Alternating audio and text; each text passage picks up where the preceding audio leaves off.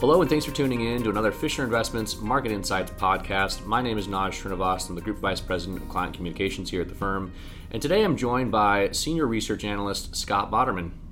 Thanks for having me. Thanks for being here, Scott. So, Scott, we do this about once or twice a year, but why don't you give us an update on what's going on in emerging markets, your area of coverage for the firm? Yeah, so I think generally speaking, emerging markets has been very weak from a return standpoint. It peaked around January 26th and then is down close to about 15% through today. Most of that has been tied to concerns over global trade, which, most people have heard about the trade tariffs. Global trade is a much more important area for emerging markets with a lot of the export-oriented countries.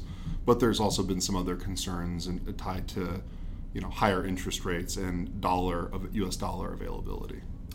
Let's go into that a little bit more. So, yes, trade and tariffs have been a lot of the talk, but most of that conversation has been about between the United States and China. How are other countries in the emerging markets impacted by some of that trade war rhetoric?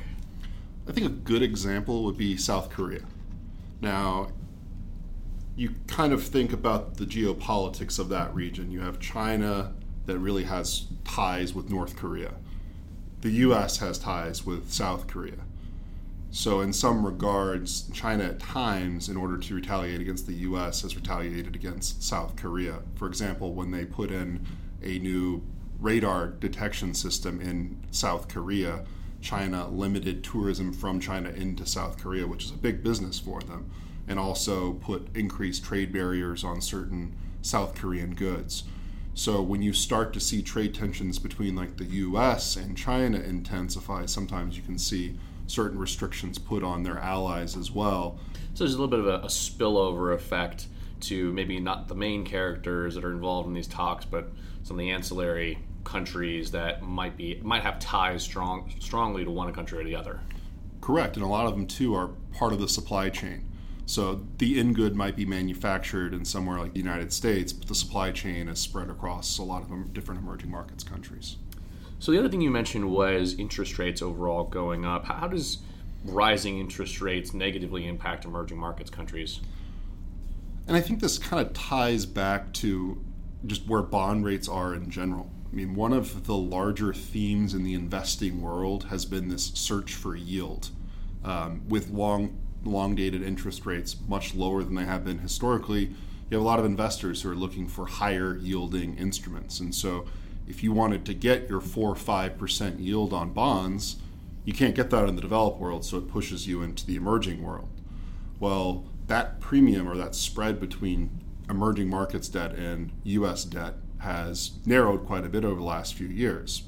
Now, if suddenly interest rates in the U.S. rise, that's much more attractive than taking the risk of an emerging market country's debt like Brazil. The fundamentals just are much stronger and less volatile in the U.S. than they are in Brazil. So whenever you see interest rates rise, some of those people who have invested in the higher yield emerging markets start to unwind those trades and bring the currency back basically into the U.S. So I know this was a much, much bigger problem in the past. If you think about the 80s and 90s, where you had a lot of emerging markets countries issuing dollar-denominated debt, is that still as big of an issue today? Are these emerging market central bankers well prepared to actually deal with this? They're more prepared than they were in the 80s and 90s. I think one of the big issues in the 90s was a lot of pegs to the U.S. dollar as well. So they had to maintain a peg to the dollar, and that's very difficult when you have the Fed raising rates, the U.S. economy doing rather well. It's very difficult to maintain that. Now, if you look at dollar-denominated debt, it's not nearly as high as a percent of GDP, but there are definitely some countries that are more vulnerable than others. Turkey kind of falls into that camp. And it's not just necessarily about dollar-denominated debt, it's also about having a dual deficit, meaning a current account or trade deficit, and also a budget deficit. The countries with both of those have been some of the hardest hits, mainly on the currency front. And the last point you brought up was dollar availability for these countries. What's going on with respect to that? So the countries with the dual deficit, so again, a budget deficit, but also a trade deficit, your economy is then reliant on bringing in U.S. dollars, because U.S. dollars are the currency for all global trade, just by fact. So if you are a country like Brazil or Indonesia, India, South Africa, Turkey, you have both a budget deficit and you have a trade deficit or current account deficit. So that means you have to bring in a certain amount of dollars each year. Well, when dollar liquidity is lower, that puts a strain on your economy, because that means you're going to have to finance this at higher interest rates, and it makes it much more expensive, so it becomes more difficult to finance your economy. So countries like Turkey have really struggled with that, and a lot of the dollar liquidity has become a little bit more difficult for some of these countries to get access to, because as we mentioned earlier, rising interest rates. But really what has occurred is an increased amount of issuance for U.S. Treasury notes and bonds. We saw a spike of that in the front half of this year, and a lot of that is tied to the Trump tax cuts, just because we have a larger U.S. deficit.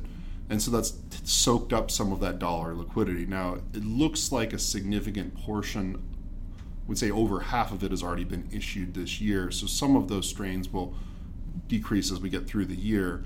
Another thing worth noting is that the Fed has lines to offer dollar liquidities to many central banks around the world. We're at a point where if someone is really at risk, they could tap that pretty easily. So there's a reluctance to do so, because that gives off the perception that someone's weak, but they're there for people to access. And I think markets have started to price in that concern. And you can see that in certain metrics like the OIS spread to LIBOR. But generally speaking, we're kind of at that point where it reaches that strain, and we've already started to see that spread lessen, which is it's a positive for the markets. What are some of the other major stories that you're following right now in emerging markets? I think one is the unwinding of shadow banking in China. If you think about what occurred over the last several years, a significant portion of credit growth came from shadow banking, meaning not from your traditional banks. So it would be done through what were called wealth management products. Essentially, these wealth management products would issue loans to corporations, and then they would sell that to individual investors through these wealth management products. The reason why they're now being unwound is it takes that control away from the Chinese government. They put loan quotas in place because they want to have the ability to manage their economy. Well, when it got taken out of the traditional banking system, their toolbox wasn't designed for that. So now they want to bring it back into the traditional banks. What's been occurring so far, though, is they've gone after shadow banking, but you haven't seen a significant pickup in traditional lending to make up for it. So you started to experience a slower loan growth, slower money supply than really the government was probably anticipating. And the reason you can kind of start to see that is they've announced 2 reserve ratio requirement cuts. They did one in April, and they just announced one today as a way in order to address some of the concerns that they're seeing from falling, sharply decelerating money supply and loan growth. I think that ties back too with our belief that it's going to be very difficult to get a large amount of inflation when you see a large economy like China have money supply decelerating and loan growth decelerating the way that it is. Because again, you need to have pretty high loan growth and money supply in order to cause inflation. And with the US and China kind of following a similar path of decelerating money supply, it's very difficult to see large amounts of inflation in the next 12 to 18 months. So we've talked a lot about China, but what about some of the other big emerging markets countries, Russia, India, Brazil? How have they fared recently, and what are some of the major themes that you're following there? Well, Brazil has elections coming up, which has been kind of on the forefront of everyone's mind. And if you're asking me for a prediction on what I think is going to happen there, it's pretty much anyone's bet. I mean, no one is really polling all that strongly there. There's a lot of uncertainty associated with it. It is worth noting that their government right now has an approval rating in the single digits. So wow. You're probably not going to see him go. He's not even planning to run for re-elections. It's an environment where you're going to get a lot of gridlock. And in a country like Brazil, I think that's fine. I mean, they've gone through their recession. They have falling inflation. They're starting to recover from that recession. So even if you don't have big reforms, that's going to be just fine. In fact, we would actually argue that it'd be better if you just had that gridlocked environment, because what we don't want to see is significant government intervention in their businesses. Like you've seen in the past. And of course, they've gotten a lot of those political scandals out of the way and behind them here. Although there may be some stuff still lurking beneath the surface there. But again, that's something that's very normal in emerging markets. It's just not preferred for investors. So this year we've seen oil prices come up quite a bit off their lows, and Russia, with its economy being so tied to energy production, have we seen Russia start to benefit from higher oil prices as well, or are they still suffering as a result of the sanctions that were placed on them a couple of years ago? So Russia started out the year pretty well. I mean, I would say that while you saw in the developed world, when oil prices move higher, energy companies in the developed world didn't move up, especially here in the U.S., but in emerging markets, the large ones in Russia, China, and even in Brazil went up along with oil prices. However, Russia fell about 20% in a single day when new sanctions were levied against Russia tied to the spy assassination on British soil.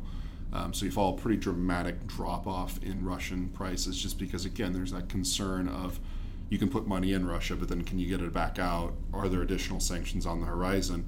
You don't want to be invested in a country where you can't get your money out. And so that's a very real concern with Russia in some degree. They did recover a little bit as oil kind of got back up to that $80 a barrel, but then when it rolled down again, it underperformed. But I think you haven't seen as much of a benefit for them from high energy prices because of that second round of sanctions that came through this year. So we've talked a lot about some of the headwinds that emerging markets countries are facing, at least the big emerging markets countries. What are some of the positives that we're seeing?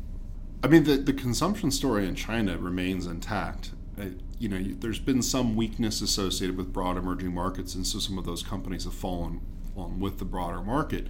But if you look at the overall revenue growth and earnings growth for companies heavily leveraged to Chinese consumers, they're still growing at a very strong rate. And I think that's something to continue to focus on. That's not going to go away. One thing that we've found with some of these shifts from more of an industrial infrastructure to a consumer-oriented economy is that oftentimes the last leg of growth comes from short-term consumer financing. And if you look as a percent of GDP, China has that at about 8% of their GDP.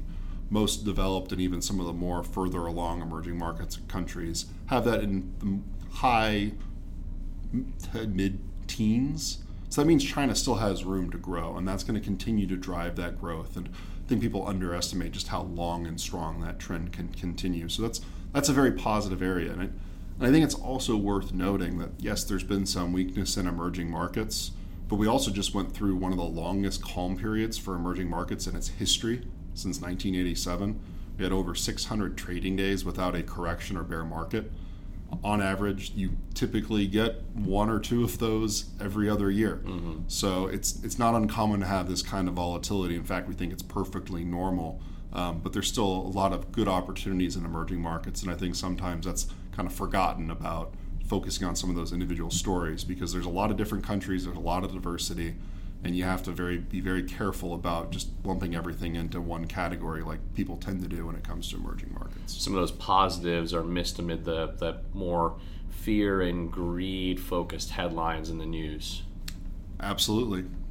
And then last but not least, how about India? What's going on there? Have the effects of that demonetization experiment started to wane on the country? The economic activity has recovered from the demonetization. It's still one of the faster growing emerging markets. What has been interesting is really more of a populist push by Prime Minister Modi there. If some degrees they've gone after, they reintroduced a capital gains tax. You think about the vast majority of Indian voters, they don't have an account. They're not trading in equities. So that doesn't impact them, it impacts the rich. But if you're a voter, that sounds great because you're not having to pay for it. They've also kind of closed off some of their offshore trading and P-notes, so closing off their capital markets to some degree because that's where people were trading derivatives on India. So it seems like the politics have gone from being more reform-oriented and market liberalization to being a little more populist-oriented, which is not usually a good sign for an emerging market. So the economic growth is good, but it seems like the politics are going a little bit more on the populist side and are more anti-market. So for us, we've been a little bit less positive on India from that standpoint because it does raise some political concerns in that country. Now, is that because of an upcoming election? Is this a shift to try to appeal to the largest group that is possible in India, or is this just a result of, well, things have been going well for so long, now is the time that we can get some wins under our belt on these other issues? It's more of they do have elections coming up and they want to kind of get some more voter support. Some of the local elections have been a little bit closer than they would like, and in some cases they've lost some support. So it seems like they're trying to shore up their popularity, which again, it's not what you want to see in terms of where they were in terms of a more independent central bank, giving people increased credit to banks, the goods and service tax, simplifying trade. Those types of reforms have already gone through, and the more recent ones have been kind of more anti-business. Even demonetization you could point to as not being that great of a policy, especially given the impact it can have on the economy. Well, that's all the time we have for this episode. Scott, thanks so much for being here with us today and sharing some of your thoughts on emerging markets. Yeah, thank you. And to all of you listening, thanks for tuning in. For more, please visit marketminder.com. And if you have feedback on this podcast, please email me at editors-mm@fi.com. Thanks so much.